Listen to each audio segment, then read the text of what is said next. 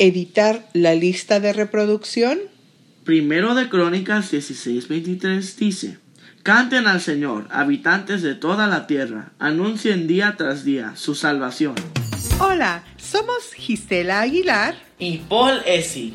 y te damos la bienvenida a El fascinante laboratorio de Dios. Meditaciones para adolescentes escritas por Mayara y Rodrigo Barbosa.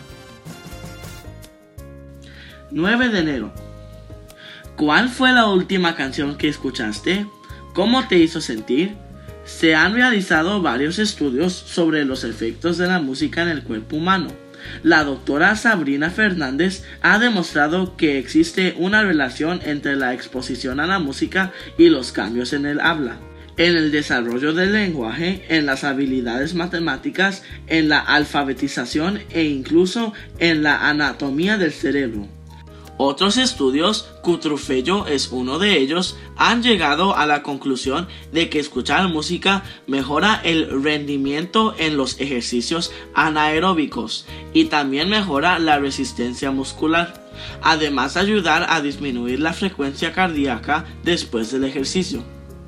La música es un poderoso instrumento que ya existía antes de que nuestro mundo fuera creado.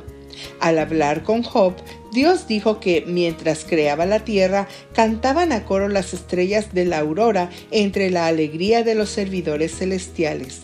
Job 38:7.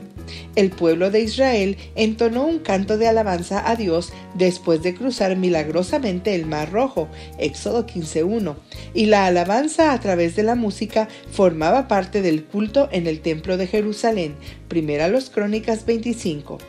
Elena G. de White describe que antes de que comenzara el ministerio de Jesús, a menudo los moradores de Nazaret oían su voz que se elevaba en alabanza y agradecimiento a Dios. El deseado de todas las gentes, capítulo 7, página 56. Sin embargo, no toda la música nos hace bien. La música puede ser un poderoso instrumento tanto para el bien como para el mal, pudiendo llevarnos más cerca del cielo o arrastrarnos hacia el pecado. Así que, detente un momento y analiza tu lista de reproducción. ¿Te atreverías a compartirla con Jesús? ¿O las canciones que contiene exaltan el pecado y te alejan de Dios? Ora y pídele a Él que te ayude a elegir bien lo que has de escuchar, para que tu lista de reproducción sea un poder para el bien, proclamando la salvación día tras día. Que hoy tengas un excelente día.